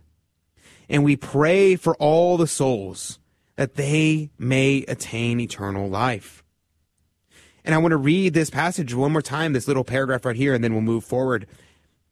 Without this uncertainty about death, life has no grandeur. Nothing is beautiful. Nothing is attractive without the figure of death at the end of the road. Because it is only by contrast that man evaluates the transitory nature of things in this life. It is only by contrasting life with this fundamental misery that we comprehend how everything we want here is small in the face of the destiny that awaits us, which is death. The idea here is that death makes things beautiful. If life was eternal, if we were all immortal, would we value life? Would we care and cherish these short moments? They always say that the time when your children are young, that those times flash by, that when we blink, they're already older, and you want those days back.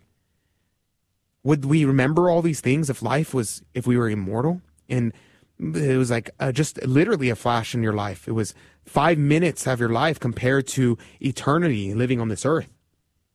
And not to mention also that the fact that we die is a grace from God.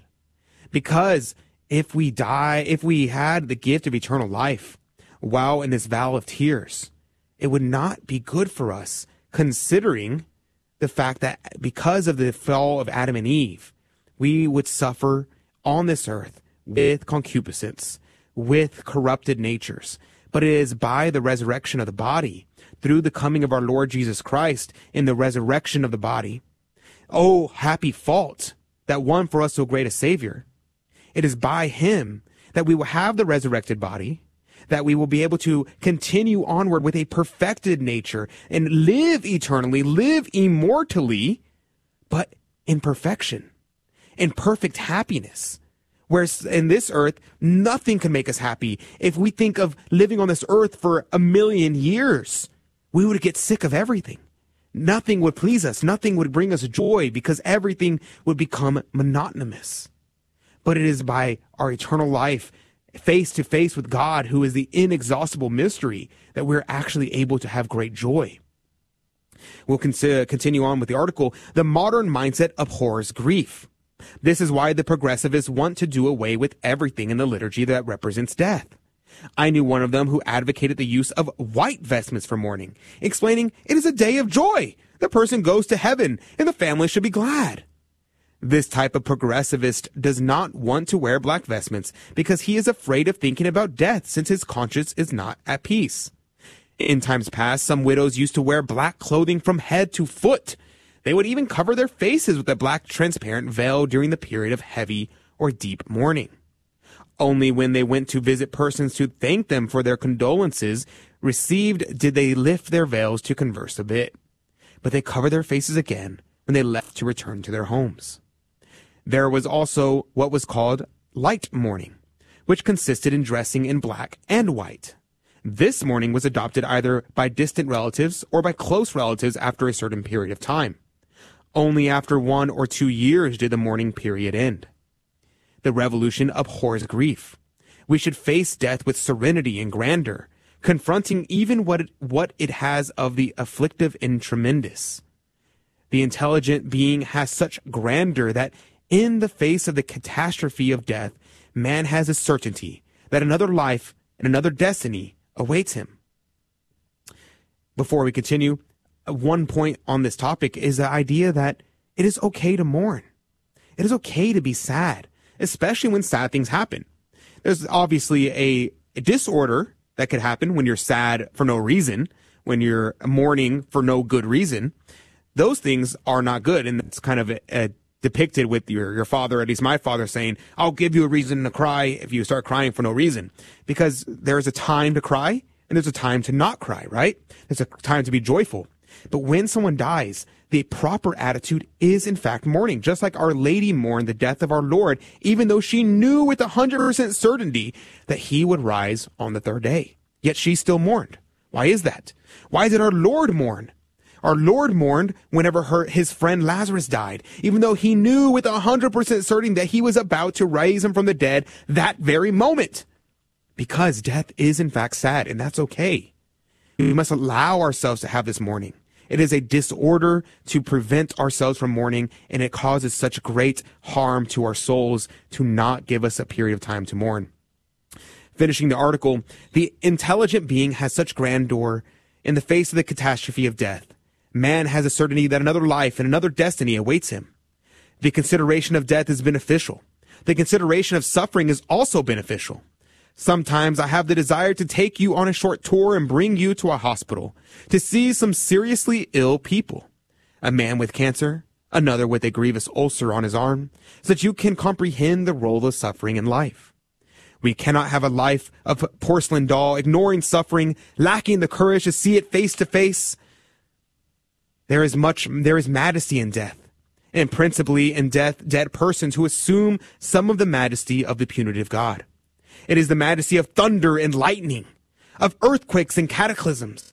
It is something that is necessary to know and love, because whoever does not know and love this majesty is not capable of seeing God in his eternity, in his entirety, in his infinite affability, but also in his eternal justice. Let us pray for the deceased, for the souls who are the most abandoned in purgatory, and for whom no one prays, with the consent of Our Lady, of course, who decides what to do with all our prayers. Let us also ask that they obtain for us the comprehension, love, and enthusiasm for those unfathomable shadows of death that enrich the aesthetics of the universe and the authentic panoramas of human life. Thus ends the document from Professor Plinio, published by Tradition and Action. And that'll conclude us for today. Tomorrow morning, we'll be back live in studio with our regularly scheduled programming. And happy All Saints Day to you. Make sure you make it to Mass. Find a Mass that's nearby. Find a Mass that is available to you. And make sure you make it to Mass. Today is a holy day of obligation. And let's pray to those holy souls who have gone before us. Let's pray to them that they intercede for us. Let's ask the holy Crustero martyrs, the holy crusaders, the holy Vendée martyrs to pray for us, the victims of the revolution. Let's ask them to pray for us, because those souls that are in heaven that may not have a canonized feast day, they are still our brothers and sisters in the faith. So let's ask them to intercede for us, that they may be the cloud of witness, cheering us on and helping us fight the good fight. So praise be to God. I'll see y'all tomorrow morning with our regularly scheduled programming, and we'll have the game show as usual, so tune in for that. Without further ado, God bless you, God love you, and happy All Saints Day. Pray for us. Thank you for joining us on Your Catholic Drive Time, where it is our pleasure to keep you informed and inspired. Join us Monday through Friday at the same time, right here on your favorite Catholic radio station. Don't forget to connect with us. Just go to facebook.com/Catholic Drive Time. Time. Again, that's facebook.com/Catholic Drive Time. Be sure to share more than just us today. Share Jesus with everyone you meet. Bye now, and God love you.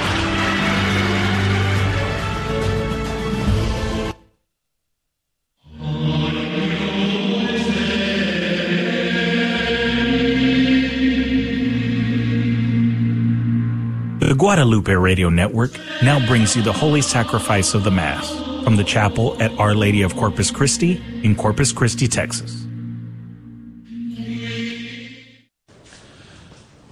Welcome to the Holy Mass at Our Lady of Corpus Christi Chapel. Today we celebrate the Solemnity of All Saints. The intention for today's Mass is for all of our online viewers and for those joining us through Guadalupe Radio. For all the saints who from their labor rest, all who by faith before the world profess, your name, O Jesus, be forever blessed. Alleluia. Alleluia. In the name of the Father, and of the Son, and of the Holy Spirit. Amen. The grace of our Lord Jesus Christ, and the love of God, and the communion of the Holy Spirit be with you all. Brothers and sisters, let us call to mind our sins, and so prepare ourselves to celebrate the sacred mysteries. I confess to Almighty God, and to you, my brothers and sisters, that I have greatly sinned in my thoughts and in my words, in what I have done and in what I have failed to do, through my fault, through my most grievous fault. Therefore I ask Blessed Mary, ever Virgin, all the angels and saints, and you, my brothers and sisters, to pray for me to the Lord our God. May Almighty God have mercy on us, forgive us our sins, and bring us to everlasting life. Amen. Lord, have mercy. Lord, have mercy. Christ, have mercy. Christ, have mercy. Lord, have mercy. Lord, have mercy. Glory to God in the highest, and on earth peace to people of good will. We praise you, we bless you, we adore you, we glorify you, we give you thanks for your great glory. Lord God, heavenly King, O God, Almighty Father, Lord Jesus Christ, only begotten Son, Lord God, Lamb of God, Son of the Father, you take away the sins of the world, have mercy on us. You take away the sins of the world, receive our prayer. You are seated at the right hand of the Father. Have mercy on us, for you alone are the Holy One. You alone are the Lord. You alone are the Most High. Jesus Christ with the Holy Spirit, in the glory of God the Father. Amen. Amen. Let us pray. Almighty, ever-living God, by whose gift we venerate in one celebration the merits of all the saints, bestow on us, we pray, through the prayers of so many intercessors, an abundance of the reconciliation with you for which we earnestly long, through our Lord Jesus Christ, your Son, who lives and reigns with you in the unity of the Holy Spirit, God, forever and ever. Amen.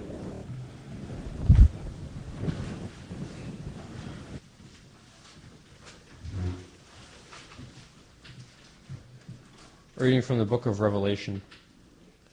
I, John, saw another angel come up from the east, holding the seal of the living God. He cried out in a loud voice to the 4 angels who are given power to damage the land and the sea.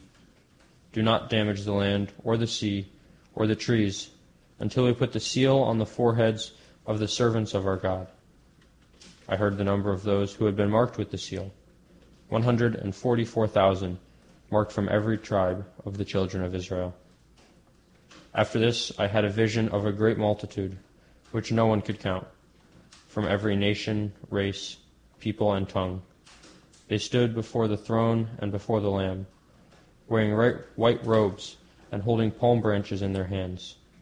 They cried out in a loud voice, "Salvation comes from our God, who is seated on the throne, and from the Lamb." All the angels stood around the throne, and around the elders and the 4 living creatures.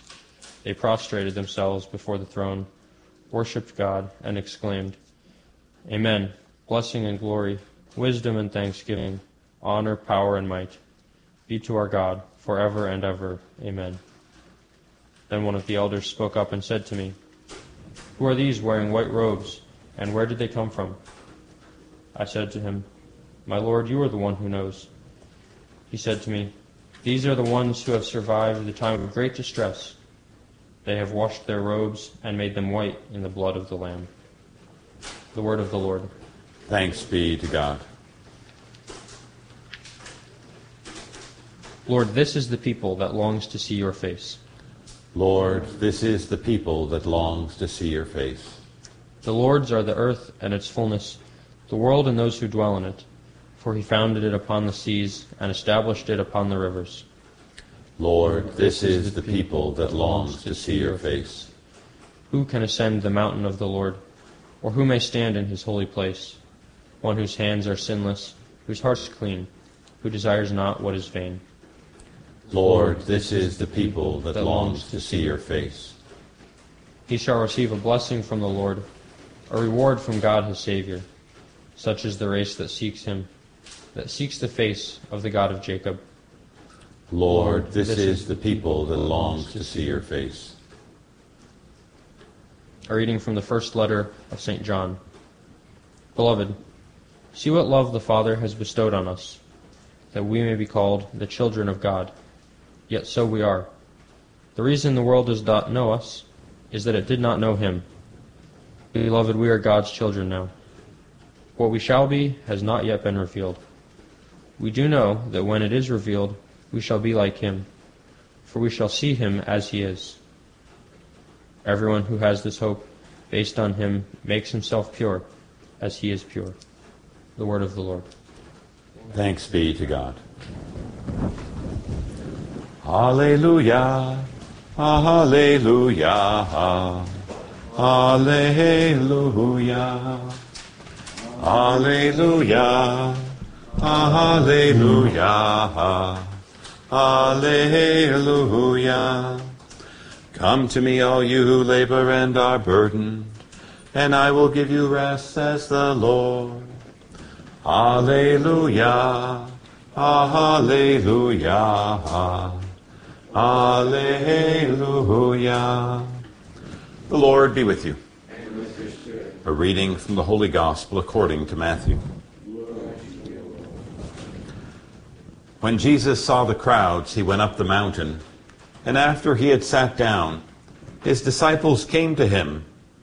He began to teach them, saying, Blessed are the poor in spirit, for theirs is the kingdom of heaven. Blessed are they who mourn, for they will be comforted. Blessed are the meek, for they will inherit the land. Blessed are they who hunger and thirst for righteousness, for they will be satisfied. Blessed are the merciful, for they will be shown mercy. Blessed are the clean of heart, for they will see God. Blessed are the peacemakers, for they will be called children of God.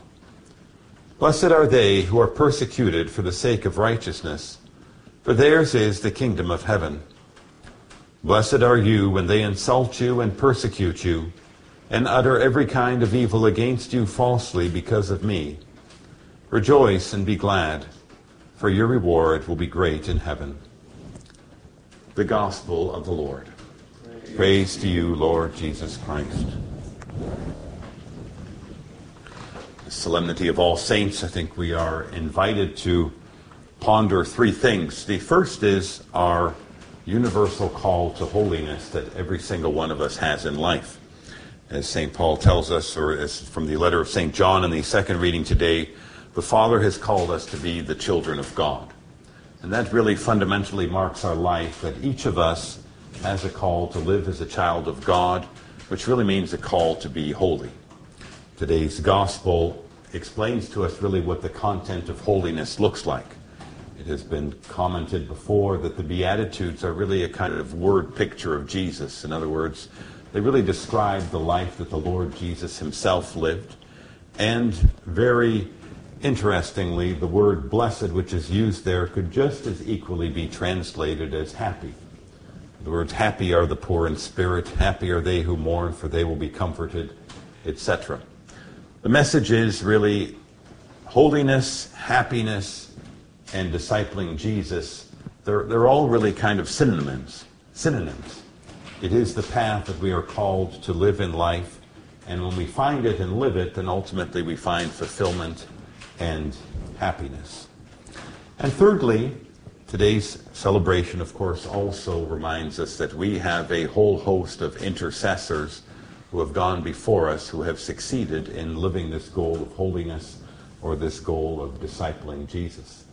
I think when we read the Beatitudes, it can be striking that it does not strike us as being a particularly easy path to be able to walk, to be poor in spirit, to mourn, to be meek, to hunger and thirst for righteousness. They're not values which necessarily come terribly easy to us, especially in this fallen world in which we live. But the saints are for us tangible and concrete reminders that it is, of course, possible with God's grace that they have gone before us and succeeded in this path of living the Beatitudes, of following Christ. And today we remember the power of their intercession to assist us on our own journey, but to be holy, to be happy and fulfilled in life, and to truly live as the children of God. Amen.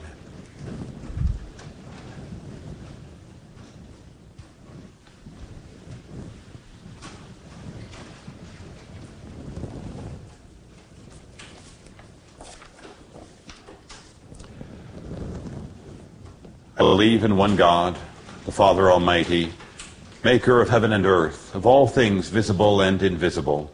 I believe in one Lord Jesus Christ, the only begotten Son of God, born of the Father before all ages, God from God, light from light, true God from true God, begotten, not made, consubstantial with the Father. Through him all things were made. For us men and for our salvation he came down from heaven, and by the Holy Spirit was incarnate of the Virgin Mary, and became man. For our sake he was crucified under Pontius Pilate. He suffered death and was buried, and rose again on the third day in accordance with the Scriptures. He ascended into heaven, and is seated at the right hand of the Father. He will come again in glory to judge the living and the dead, and his kingdom will have no end. I believe in the Holy Spirit, the Lord, the giver of life, who proceeds from the Father and the Son, who with the Father and the Son is adored and glorified, who has spoken through the prophets. I believe in one holy Catholic and Apostolic Church. I confess one baptism for the forgiveness of sins. I look forward to the resurrection of the dead and the life of the world to come. Amen. Trusting in our Father's love and mercy, let us bring our petitions before him. We pray for our Holy Father, Pope Francis, and for all bishops for their physical and spiritual needs.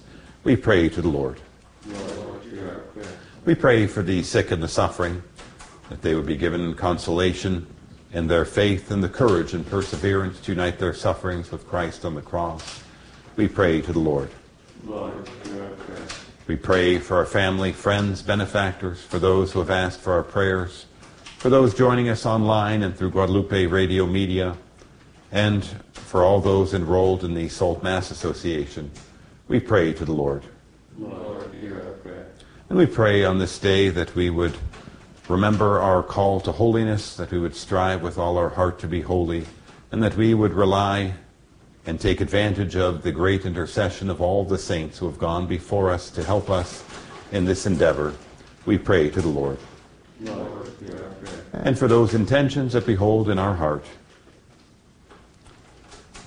we pray to the Lord. Lord, hear our prayer. Merciful Father, we thank you for hearing our petitions and granting our prayers through Christ our Lord. Amen.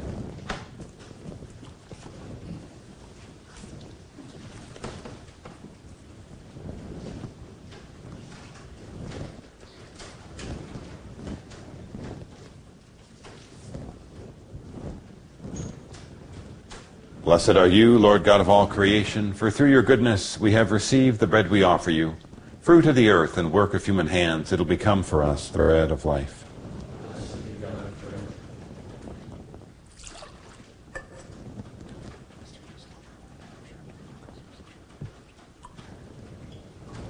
Blessed are you, Lord God of all creation, for through your goodness we have received the wine we offer you, fruit of the vine and work of human hands. It'll become our spiritual drink.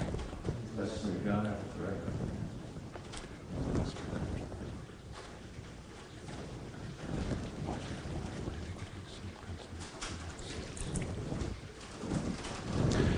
Pray, brothers and sisters, that my sacrifice and yours may be acceptable to God the Almighty Father.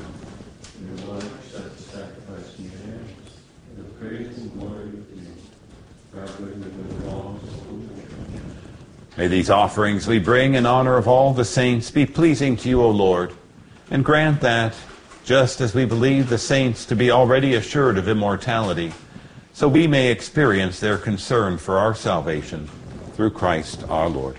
Amen. The Lord be with you. And with your spirit. Lift up your hearts. We lift them up to the Lord. Let us give thanks to the Lord our God. It is right and just.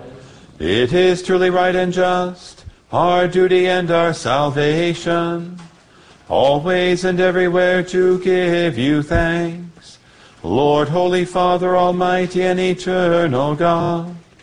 For today by your gift we celebrate the festival of your city, the heavenly Jerusalem, our mother, where the great array of our brothers and sisters already gives you eternal praise. Towards her we eagerly hasten as pilgrims advancing by faith, rejoicing in the glory bestowed upon those exalted members of the Church, through whom you give us in our frailty both strength and good example. And so we glorify you with the multitude of saints and angels, as with one voice of praise we acclaim. Sanctus, Sanctus, Sanctus Dominus Deus Sabaoth, pleni sunt celi et terra, gloria tua, Hosanna in excelsis, benedictus, qui venit in nomine Domini, Hosanna in excelsis. You are indeed holy, O Lord, the fount of all holiness. Make holy, therefore, these gifts, we pray, by sending down your Spirit upon them like the dewfall, so that they may become for us the body and blood of our Lord Jesus Christ. At the time he was betrayed and entered willingly into his passion, he took bread and, giving thanks, broke it, and gave it to his disciples, saying, "Take this, all of you, and eat of it, for this is my body which will be given up for you."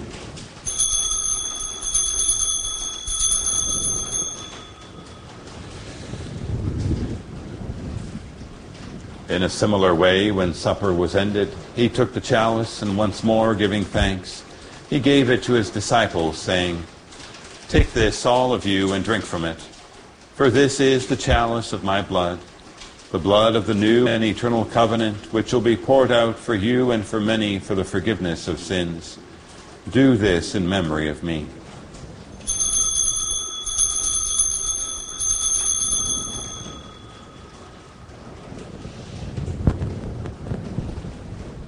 The mystery of faith.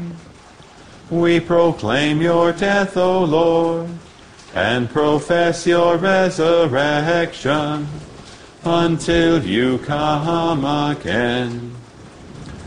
Therefore, as we celebrate the memorial of his death and resurrection, we offer you, Lord, the bread of life and the chalice of salvation, giving thanks that you have held us worthy to be in your presence and minister to you. Humbly we pray that, partaking of the body and blood of Christ, we may be gathered into one by the Holy Spirit. Remember, Lord, your church spread throughout the world, and bring her to the fullness of charity, together with Francis our Pope, and Michael our Bishop, and all the clergy. Remember also our brothers and sisters who have fallen asleep in the hope of the resurrection, and all who have died in your mercy. Welcome them into the light of your face. Have mercy on us all, we pray, that with the Blessed Virgin Mary, Mother of God, with blessed Joseph, her spouse, with the blessed apostles and all the saints who have pleased you throughout the ages, we may merit to be co-heirs to eternal life, and may praise and glorify you through your Son, Jesus Christ. Through him and with him and in him, O God, Almighty Father, in the unity of the Holy Spirit, all glory and honor is yours, forever and ever.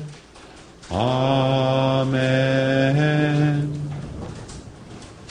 Preceptis salutaribus moniti, et divina institutione formati, audemus dicere, Pater noster, qui es in celis, sanctificetur nomen tuum, adveniat regnum tuum, fiat voluntas tua, sicut in cielo et in terra.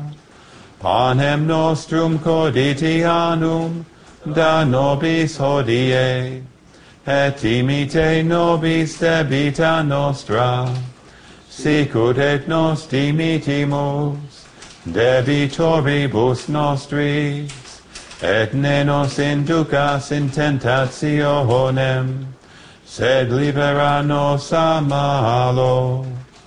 Deliver us, Lord, we pray, from every evil. Graciously grant peace in our days, that by the help of your mercy we may be always free from sin and safe from all distress, as we await the blessed hope and the coming of our Savior Jesus Christ. For the kingdom, the power, and the glory are yours, now and forever. Lord Jesus Christ, who said to your apostles, "Peace I leave you, my peace I give you," look not on our sins, but on the faith of your church, and graciously grant her peace and unity in accordance with your will, who live and reign forever and ever. Amen. The peace of the Lord be with you always. Let us offer each other the sign of peace. Agnus Dei, qui tollis peccata mundi, miserere nobis. Agnus Dei, qui tollis peccata mundi, miserere nobis. Agnus Dei, qui tollis peccata mundi, dona nobis pacem. Behold the Lamb of God. Behold him who takes away the sins of the world. Blessed are those called to the supper of the Lamb. Lord, I am not worthy that you should enter under my roof, but only say the word, and my soul shall be healed.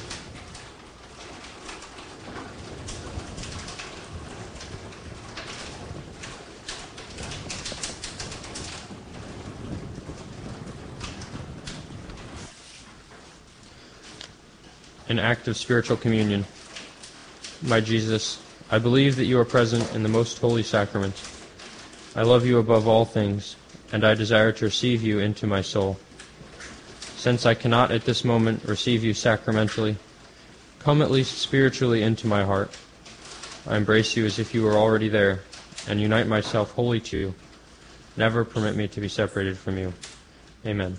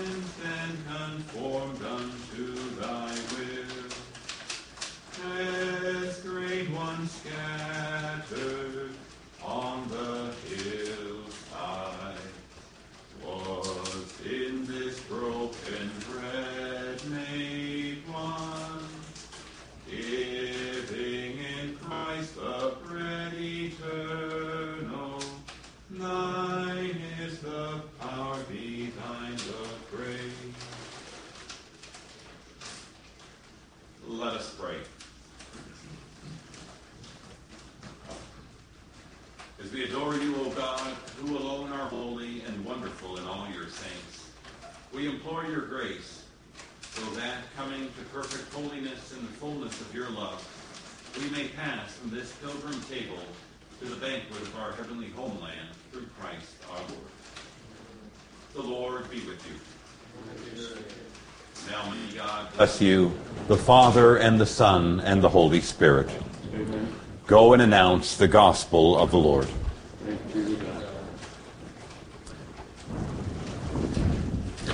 Ye watchers and ye holy ones, bright seraphs, cherubim, and thrones, raise the glad string, Alleluia. Cry out, dominions, princedoms, powers, virtues, archangels, angels, choirs. Alleluia, alleluia, alleluia, alleluia, alleluia.